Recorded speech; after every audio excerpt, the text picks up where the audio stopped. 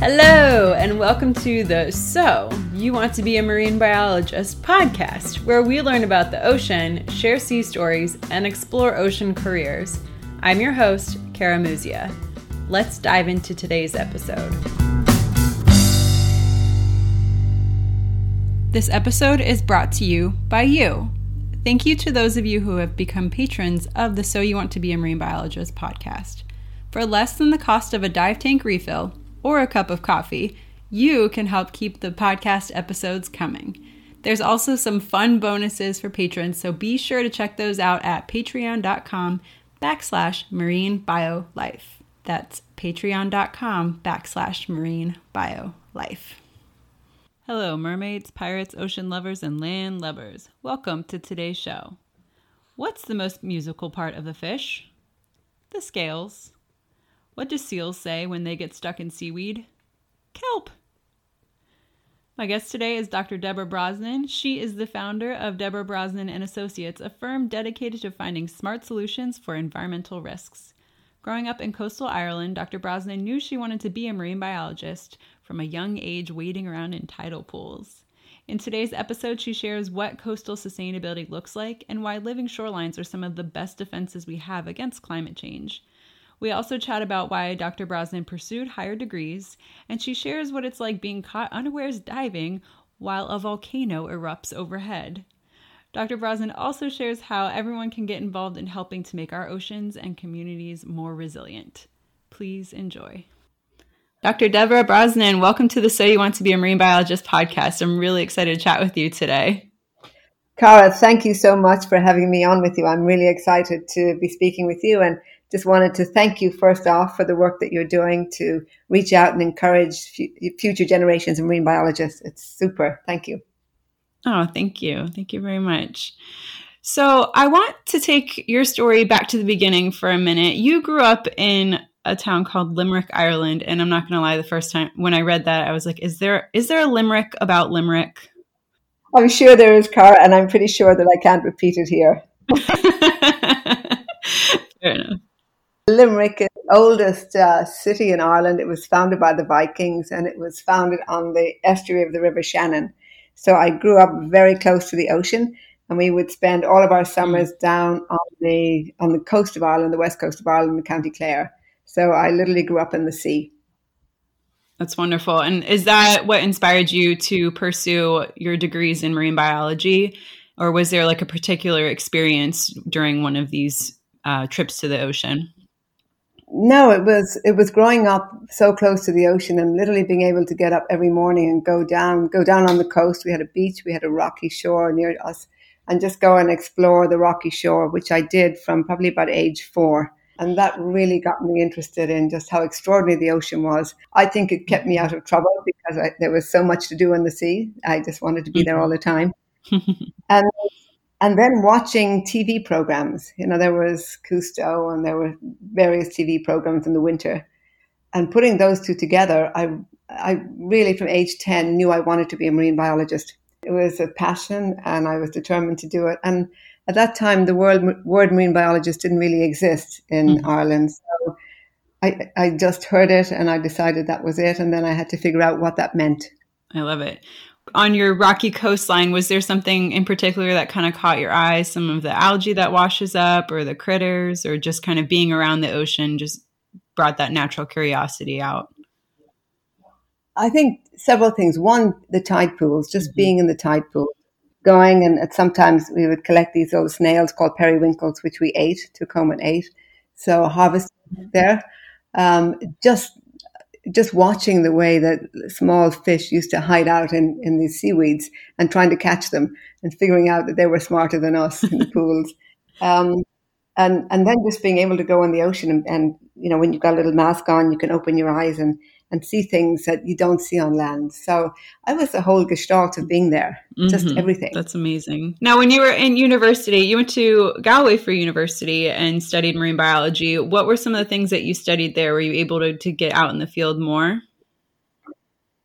Yeah, a lot of the program in Galway was very much a hands-on program. So we would do these, week-long field trips to study algae along the Irish coast or to study marine life on the Irish coast. And then I did some interns at the Shellfish Research Lab, which is when aquaculture in Ireland was really just beginning. And the whole question was, well, how are we going to do this? How do we grow shellfish? How do we grow, fish like salmon? And how do we do it sustainably? So it was really at the beginning of those questions. So I had an incredible exposure to so many facets of biology, geology, botany, aquaculture, but all related to the ocean. That's really wonderful. And at the end of it, did you go straight into your PhD, or did you take some time and kind of learn a little bit more about the field? No, I always joke I took the scenic route in my career. And I think that's really important for people. If you don't necessarily follow the step 1, step 2, step 3, 4 in linear, it's just fine. You can explore so many different aspects of it, try different areas and come back. So I did my undergraduate and master's in Ireland. Then I moved to the US and started working for NOAA when I was there, which is a National Oceanographic organization, and spent 3 years doing that. Then was back in England for a couple of years and then came to the US to do my PhD. I really wanted to come to the US because it has such an incredible program. And I worked with Bruce Mengi and Jane Lubchenco over in Oregon. And the reason I wanted to come to the States was because I realized that in the US, the PhD program really trains you as a professional scientist. It forces you to take courses, it forces you to present and not just do research. And at that time, most of the PhD programs in Europe were very focused on research. And I had done a lot of that. And what was missing was this additional part of the training, which I feel I got in the States. And then I never left. Fell in love with the US, huh? I really did. It offers so many amazing opportunities for people. You can follow your interests, you can follow your passion if you're willing to show up and work hard. There are opportunities there. And I certainly think that's true in the field of marine science, in the field of marine biology, and just the field of ocean conservation. There's so many opportunities and such great interest and an incredible number of people to talk to. It really is. So you had 2 huge, amazing life experiences that seem like they really pivoted your life into where you are today. And those are diving under an erupting volcano and a plane crash. Could you kind of elaborate a little bit more on those stories? So the volcano experience, we were actually out in the Caribbean on the island of Montserrat and looking at the coral reefs around the island with a view to setting up a marine reserve and trying to figure out which areas were most important to fisheries, which were most important to recruitment, which were most important to tourism, and trying to figure out how we would zone, if you like, that area. And we were diving on one of the reefs. We had set up some permanent monitoring sites, and we were on our second dive. And I remembered it was such an extraordinarily beautiful day. I was there with my camera at 1 p.m, photographing the reefs. And all of a sudden I heard this sound, which I thought was a boat going by, but it wasn't. And the volcano erupted. And it's like an anthracite volcano. It's like Mount St. Helens in the US. It is an ash volcano. So literally the ash it was an extraordinary explosion. It took out the main town, which fortunately was evacuated. Literally, it looks like Pompeii, covered it in about 1,000 feet of ash. But that ash also came into the water. And we were under the water when it came down. So we were, I think, very fortunate to survive and be alive. But literally, I was under there. And I thought my camera was malfunctioning because it was going dark. And then I looked up and literally everything turned completely black. And so I had 2 of my team with me and I wrote on a slate, I think there's been an eruption. They had figured it out before me. I was on the camera saying, hello, this camera's broken. But then I said, stay there, I'm going to go and look. But they came up and we came up and this volcano, like this ash was covering everything. So being scientists, I said, we should put out our sediment traps. I think we'll get new information. So we went back down, we put out our sediment traps. And then we, luckily, we had been there so often, we knew where the boat was. So we went back to the boat, got on the boat. By then we probably had about 4 inches of ash on it. And we started the engines. We had 2, 1 cut out. And we just traveled it was going east to west and we traveled north until we got out of the ash. And it took us about, I'd say about 4 hours before it really was safe to come in and before we could come back in. But, we were fortunate. Most people were fortunate. There was some loss of life of about 20 people, which is really tragic, including people we knew, and really, very, really, very sad, who'd been in the evacuation zone. But then we talked with the volcanologists, and they said, look, we think you've got a window of opportunity. You can go back if you want to retrieve the sediment traps. And so 2 days later, we went back out and picked up the sediment traps, which told us how much ash had dropped on the corals. But what was one of the most extraordinary things to see was, these round corals. So some corals are round, they're shaped like heads or brain corals, and others are shaped like trees, and the tree corals tend to grow very quickly, whereas the round corals tend to grow slowly, and that's in general. And what we saw was that the tree corals got covered in ash, but they couldn't clean the ash off themselves. Whereas the round corals, they just wafted it and it just sort of fell off. And so these slow-growing corals actually did much better in this heavy sediment. I mean, in this case, it's volcanic ash, so that's a little extreme. But they were doing much better in those sort of conditions than these branching corals. So, it really gave you an idea that there's a trade-off between being able to grow quickly and get all the sunlight and being able to handle these other conditions, which is why I think we've got one of the reasons we have such great biodiversity on reefs, that these conditions come and go. But we learned so much in that experience. It was and felt very fortunate to survive it, obviously. Yeah. So you were already there to conduct surveys of the coral reef and kind of come up with your own assessments when this happened. Yeah. And it was interesting. And I think this kind of is relevant to how we think about climate change and changing worlds today. We had by then come up with a preliminary design for what a reserve might look like. Where would be good fisheries areas, where would be good, high use areas, where would be good areas to protect. And one of the areas we protected was the area that got covered in ash. And, so in essence, we got an opportunity to test our own ideas, albeit quite dramatically. But I will be honest, the design we had come up with would not have been good for a volcanic eruption. Now, we don't normally think about designing for volcanic eruptions, but it really, as we came into dealing with climate change and changes in sea level, it really had in the back of my mind this idea of future planning for these rare events that could actually be the drivers of our ability for reefs to survive or the ability of systems to survive. So it was I learned a lot in that experience.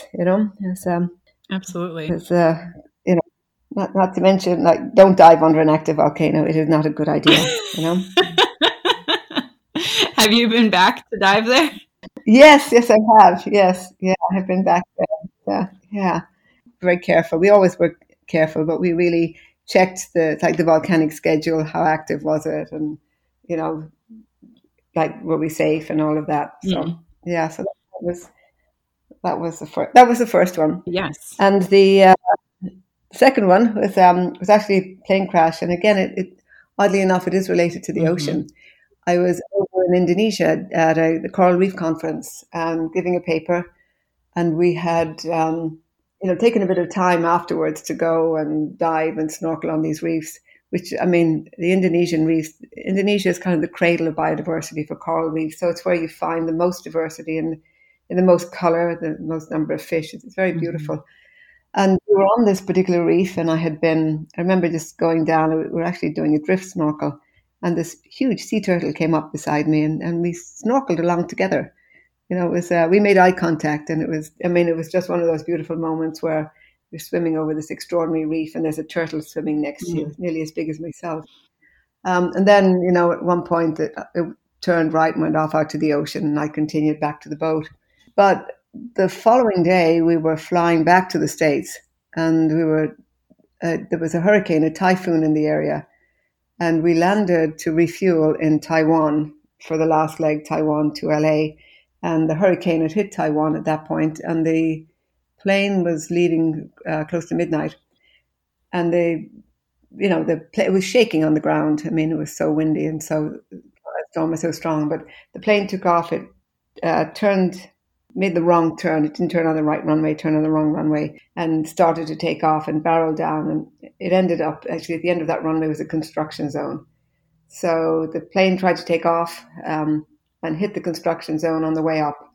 And that pierced the fuel tank and the whole plane blew up. So we were, I don't know, maybe 100 feet off the ground and everything just exploded. And I was extremely fortunate to survive it. I had actually changed my seat as I was getting on the plane because I wanted to go further back to be able to sleep. And they gave me a seat right at the back. Had I not done that, I would not be here. It's one of those chance events of life because the people I had been seated with did not make it. Prior to that. I think for me that event really brought home how important nature is to us, because I was in Taiwan. We're in the middle of a hurricane. Communications are down. Nobody knows what's going on. My family didn't know where I was. And I remember being in the hotel and trying to deal with all the stress of what was happening, just trying to figure things out. And I couldn't sleep, I couldn't rest. And I filled up the bathtub in this hotel room. And I got in there and I put my head under water. And I literally took myself back to that reef that I described to you, where I had been snorkeling with a turtle. And I just felt so relaxed. I felt so calm.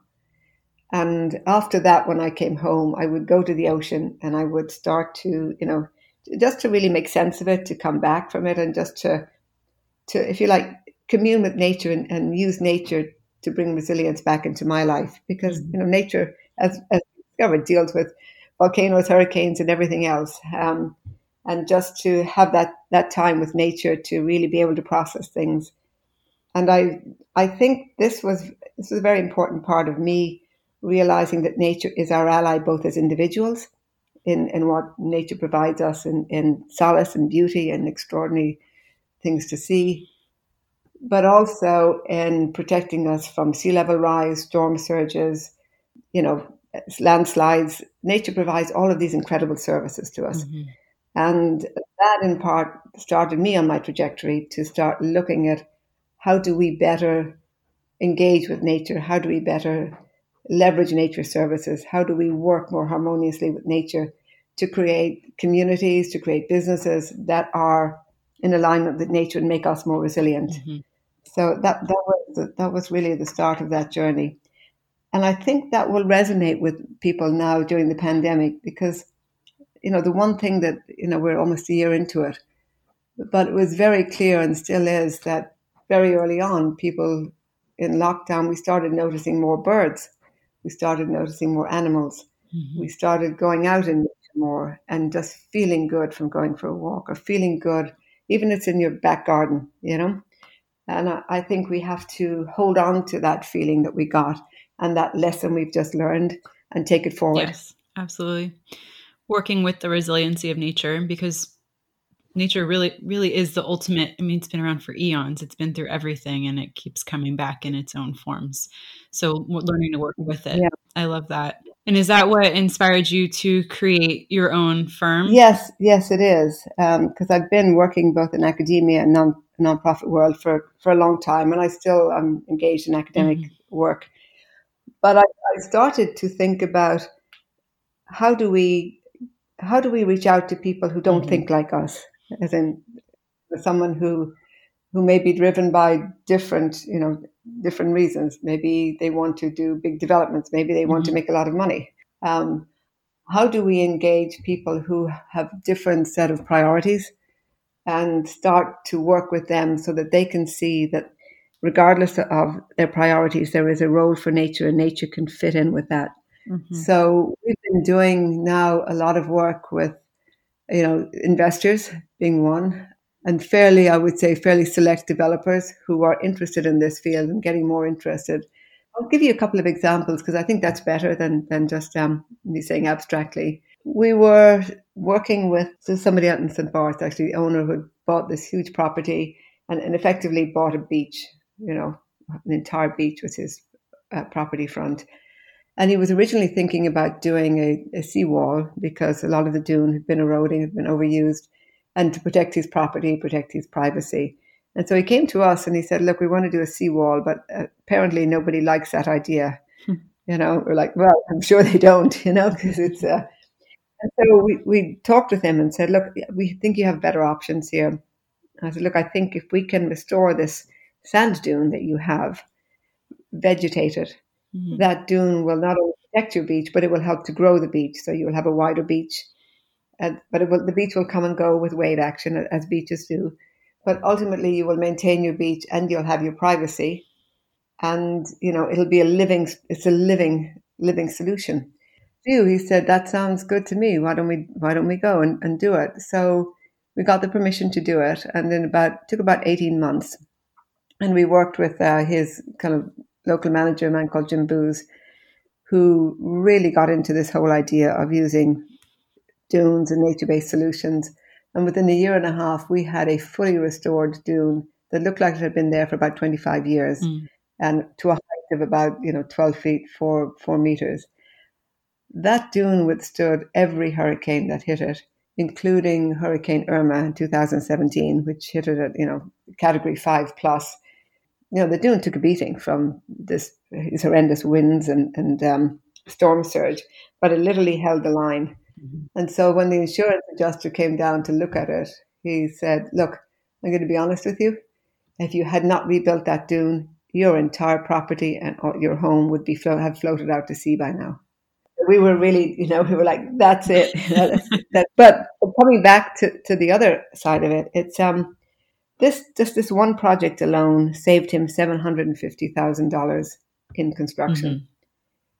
He had no maintenance because effectively, nature keeps growing, and heaven knows, how much it saved him in the loss of his home. Let's add another several million to that. So there is both a financial case to make for protecting nature, as well as a biodiversity case, as well as the beauty situation. And, we're doing this now. We have 2 other projects that we're involved with. One is actually where a developer has agreed that, we said, look, if you want to build, you've got to be back a certain amount from the ocean to deal with sea level rise. But the dunes in this area had been sand mined, and we said you've got to restore them to at least about 12 feet. So we're building 7 miles of dune to protect this area and protect the community against sea level rise. And we just had our first last week, So. I was going to ask, what does that look like? How do you build that much dune? It seems like a huge task. It is. It's industrial strength. So in essence, to do that, for the first project, we were able to use even just wheelbarrows, with workers setting the hole up from the beach. But if you're doing 7 miles of dune, you've got to be using excavators. You're moving a lot of sand around. So the sand is there. It's repurposing and repositioning the sand to reform this dune that used to exist before, this ring like dune. And that's heavy duty equipment. I mean, this is, it really involves, if you like, almost construction workers. It involves people who are, I guess really construction. Yeah. Right. Yeah. Yeah. I mean, if you're using excavators and other heavy equipment, you need people that are licensed to do that. And that's typically people in the construction world. Yeah. And we're about to start another project, which is similar to that, which is coral reefs. So we're working with a man called John Paul DeGioia, who's a philanthropist and environmentalist. And I was talking with him about the role of coral reefs in really the resilience that they break the waves' energy, and that a lot of them are in trouble, as you know, as they sink, as they collapse and sink, or as sea level rises. The waves that are coming in are coming in much stronger because the reef doesn't break them, and so the stronger the waves come in, the further in they go. So if we have a drop of anywhere like 0.5 meter to 1 meter, which is 1.5 to 1 foot of reef, you can get as much as 3,000 meters, which is about 9,000 feet of run up extra than you would have, which is goes way into people's properties usually by then. What we're about to do here is to do a major call. We just put a team together to do to restore an acre of reef, building a reef using the structure that was there. These a lot of tree branching, the ones I mentioned earlier, they form the main barrier reef. So we're going to construct a reef. So elkhorn and staghorn corals, the acroporos. Acroporos, yes. Yeah, and then repopulate it with those species because they will take that structure and grow with it. But the thing that's different about this is that we're doing it on a large scale. And you got me thinking about it when we were asking about how you do it. And I said, with excavators and construction workers, as we're thinking about restoring ecosystems and bringing it back, we need to be thinking at that scale. We need to be. We've learned a lot from doing the small scale experiments and projects, but the scale of the problem is huge. We're losing, at least half of our reefs are gone. At the rate we're going, there's another 90% at risk.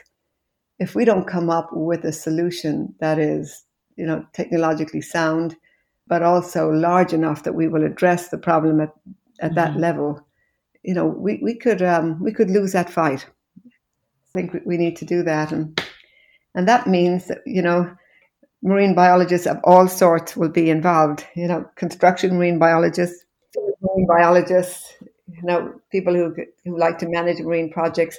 It really takes everybody. Absolutely.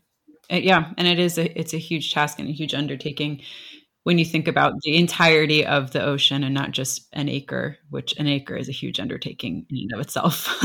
Yeah, it will. I mean, an acre is a huge thing to do, and it's a major job. But you look at it and you go, well, that's actually in the grand scheme of things, even when you put it on the map, it's not huge.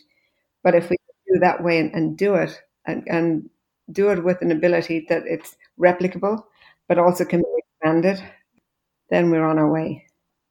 Mm-hmm. Absolutely. So what does that look like? Are you growing some of the fragments onshore and then outplanting them offshore, or are you collecting fragments of opportunity out in the fields and outplanting them that way? This one is in the process of starting. That we've worked on smaller projects before, and the plan for this is to actually set up a nursery. We will find corals of opportunity that you talk about, and these are corals that they've often settled in an area where they're not going to survive, or the storm has gone through and that coral has been fragmented, and you've got loose pieces of corals. So you just opportunistically find them. So we will start with those and kind of bring them into the nursery and grow them up a little more. And then we'll start to think about which ones survive and then how to fragment them. You probably know, as the oceans are getting warmer and more acidic, these corals are getting stressed.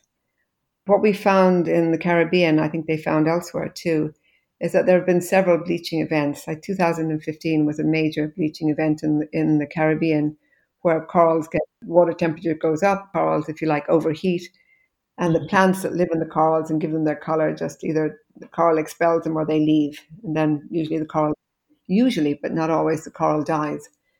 And what we found was that there were some corals that recovered, as in they got their plants back, but there were also ones that didn't bleach and that didn't die during this warming event.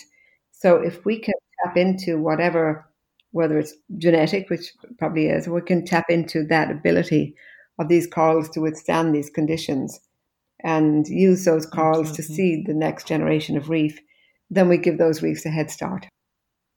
And there's a lot of work going on around the world. There's a lot of scientists now working, particularly in labs, that are really researching, how to grow these corals, how to identify them, and actually how to create them. So there's a lot of exciting work going on around the world. Mm-hmm. Absolutely. Yeah, there is a lot of research, particularly with corals, and there's a lot of genetic research being done with corals to see how corals are surviving, because there are some, thankfully, that are able to survive this massive stressor event that is the ocean rising and heating up and becoming a little bit more acidic as well. Yeah, it's phenomenal, and and the work that's coming out of these labs is just great and so useful. I don't know about you, but I look at this last year and I see what scientists have been able to do in creating viable vaccines to this pandemic that's really disrupted all of our lives. And you think, if we can do that in a year, what couldn't we do for oceans and corals, when we put our mind to it? It's we just have to come together and do it. Yes, I agree. You had a quote in, I think it was one of your Huffington Post articles. It's nature is not a nice to have, it's a need to have. And I think your work really highlights that. It's without the resiliency of nature, then we wouldn't have what we have. If your property owner had built a seawall and in the face of Irma, it would have been overcome by waves and storm surge and wind, whereas the natural dune was able to withstand the beating and hold strong. Yes, yeah, and like you say, we see it along the east coast and south coast of the US too. You're in Florida, and these marshes, the value of marshes in particular, and again offshore reefs, but these coastal marshes and mangroves they really make the difference. Absolutely. So you had an article, and I think that's a really nice way to kind of bring it into the everyday life, how to align with nature. And you had 3 principles behind it. What is it? What do you have? What do you have locally? Is it healthy? And what can you do to take action? Do you have like a project or a particular area that comes to mind when you think of these principles that you could kind of share a little bit more about? I think I can talk to you from our projects, or just even more generally, but I think these apply to everybody and wherever you are, whether you're in a city, whether you are somewhere like Colorado, where you're in the mountains, and the forests have a huge role to play in protecting you from basically often landslides, to be honest, or landslides, and they also play a large role in flood protection. So, like for us in our projects and the ones we're doing, and a lot of the work we're doing right now is in reefs and mangroves and coastal marshes. We've gone out and we've looked at these as to, literally, first question is, what do they do? What services do they provide? Well, they provide protection against storms. They provide fisheries. They reduce water pollution. Mangroves and marshes will do a lot with that. They reduce flooding. And then if you look at what are these systems capable of, and then go and look in your own area and say, well, do I have healthy marshes? Or are these marshes filled with trash? Are they filled up with sediments? Are they filled with invasive species? And if they are, we know that they're not providing that level of services. Coral reefs, are the coral reefs damaged, broken, or people, hitting them with anchors, or even worse, are they blowing holes in them so they can create these passages for boats?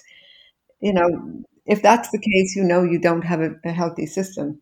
And then it comes back to, well, what can I do about it? As somebody who cares about it, somebody who's a citizen of that community, what action can I take?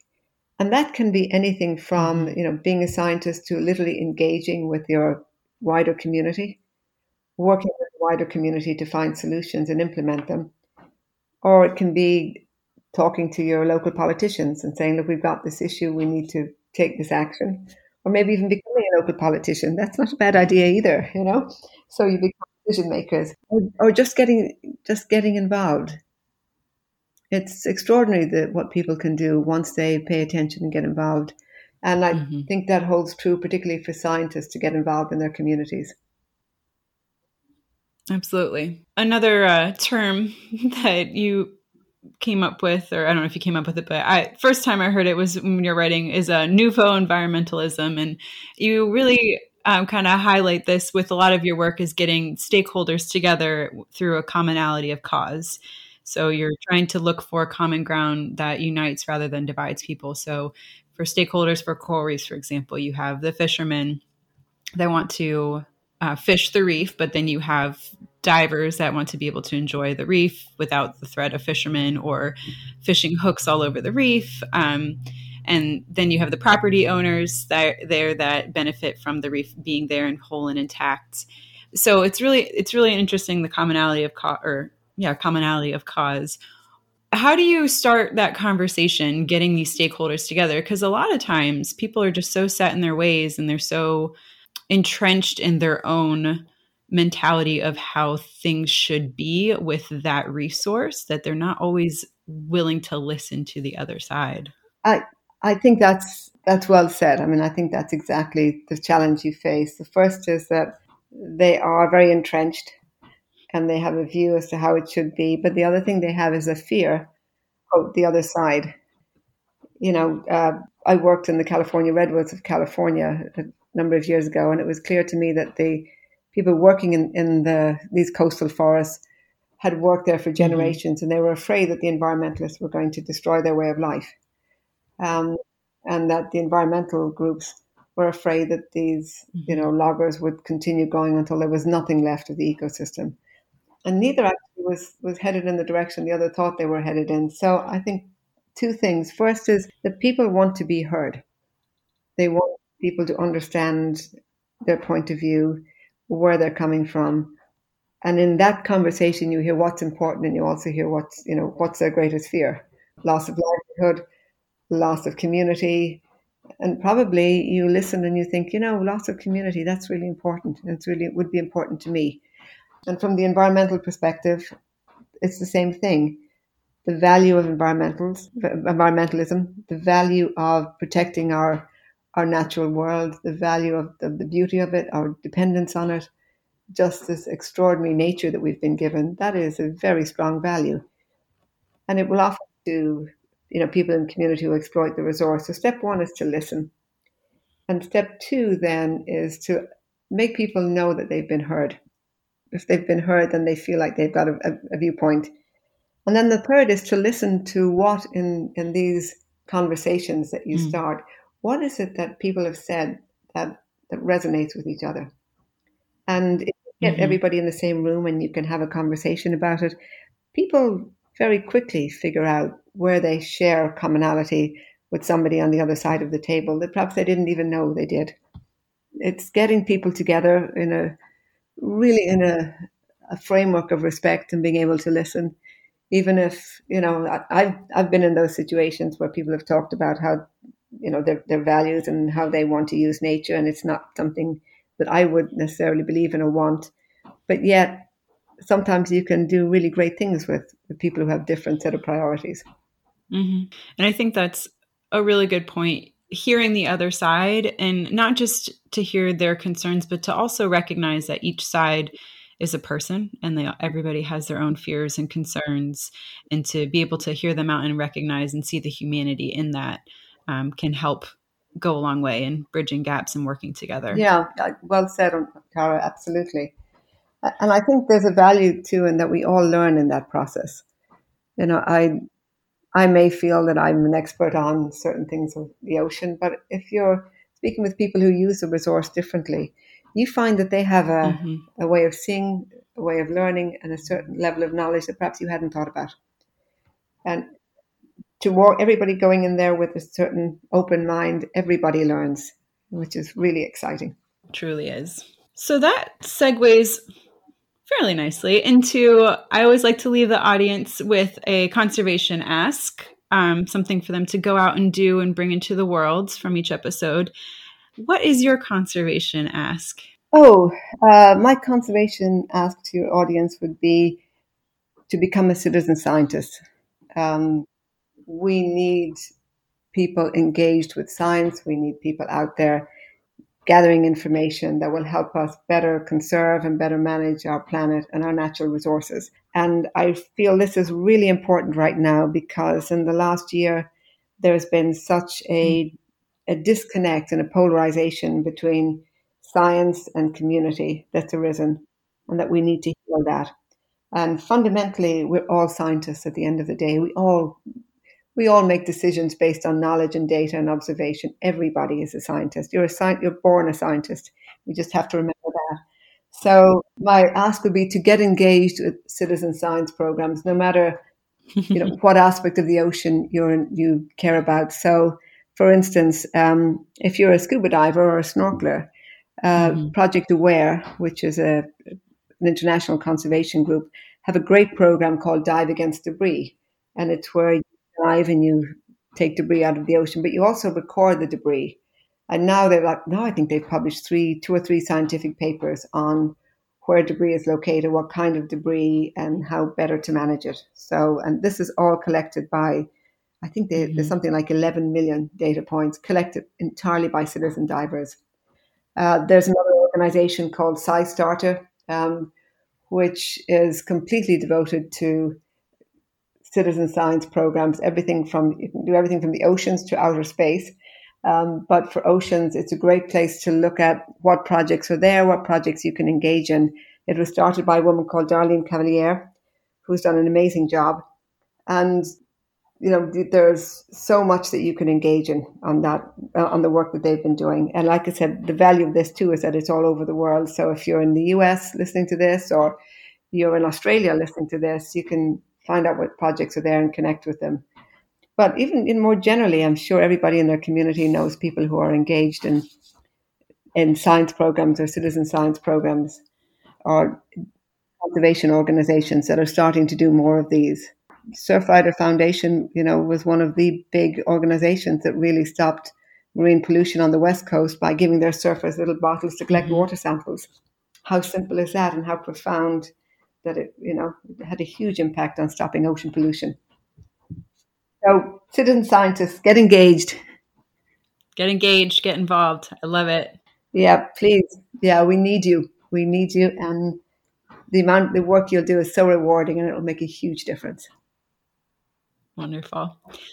And one of my very, very favorite questions to ask is, what is your favorite field story or stories to tell? And this could just be a day out in the field and it was magical and all the things went right, or it could be a day where all the things went wrong and it makes a really great story now. Oh, well, I think I've had a couple of field experiences that have gone badly wrong. So, like being blown up is not a good one.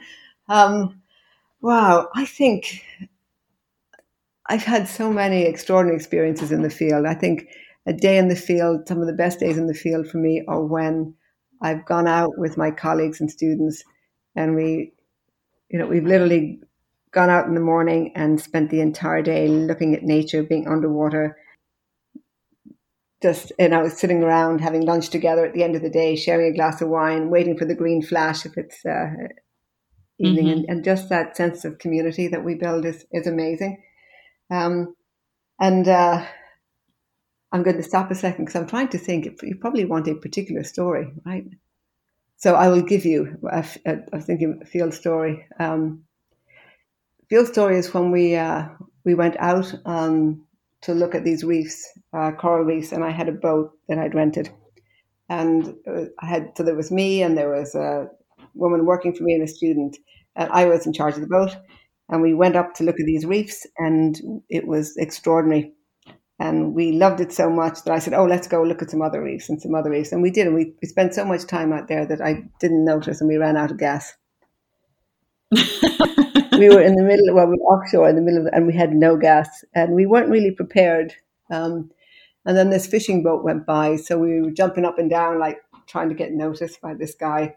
And it was a guy and his son, and they came around and they saw us, and they just literally threw a rope at us. They didn't stop. And the three of us caught this rope, and they towed us back in with the three of us holding onto this rope, so none of us would be like overboard. It was the scariest thing we did, and I think it was our first day in this new site, so we became very famous for our lack of marine and boating power. Man, yep. So that was one. That's a fun story.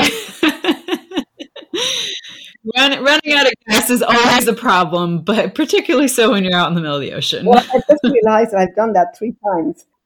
So if you ever go on the boat with Dr. Brosnan, make sure you bring gas with you. Check the gas tank, yeah. And make sure she doesn't get carried away by going, oh, just one more sight. Oh, just one more look, Oh, that's so funny. You mentioned earlier the green flash. Could you explain a little bit more about the phenomenon that happens at sunset? Yeah, it happens. I've only seen it in the tropics, but it is as the sun goes over the horizon, literally just as it disappears behind the horizon on a clear on a very clear sky, you see this sudden green flash. And I don't know that I can fully explain the phenomenon. Mm-hmm. I'm not sure anybody can, but it's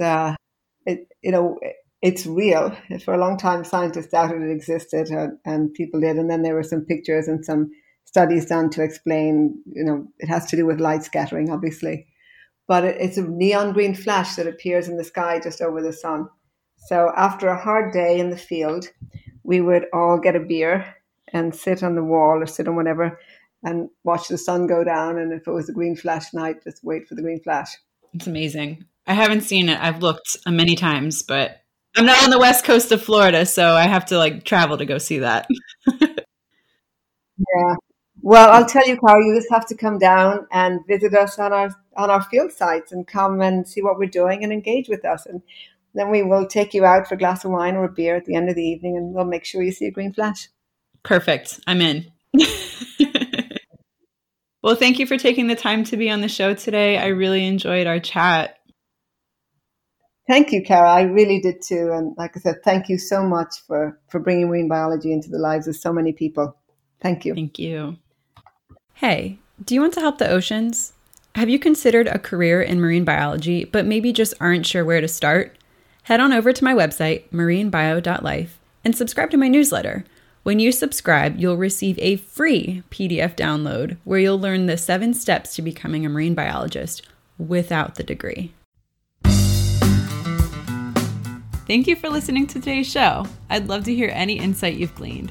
Leave a comment in the show notes or send me an email over at marinebio.life. If you enjoyed this episode, leave a review and, of course, share with your friends. If you want more resources for ocean news, including conservation topics and careers, plus personal insight from me that I just don't share anywhere else, join me at marinebio.life and sign up for email updates. Keep after your dreams and making waves in your community. One person can make a difference. Thank you so much for listening, and I'll catch you next time on the So You Want to Be a Marine Biologist podcast.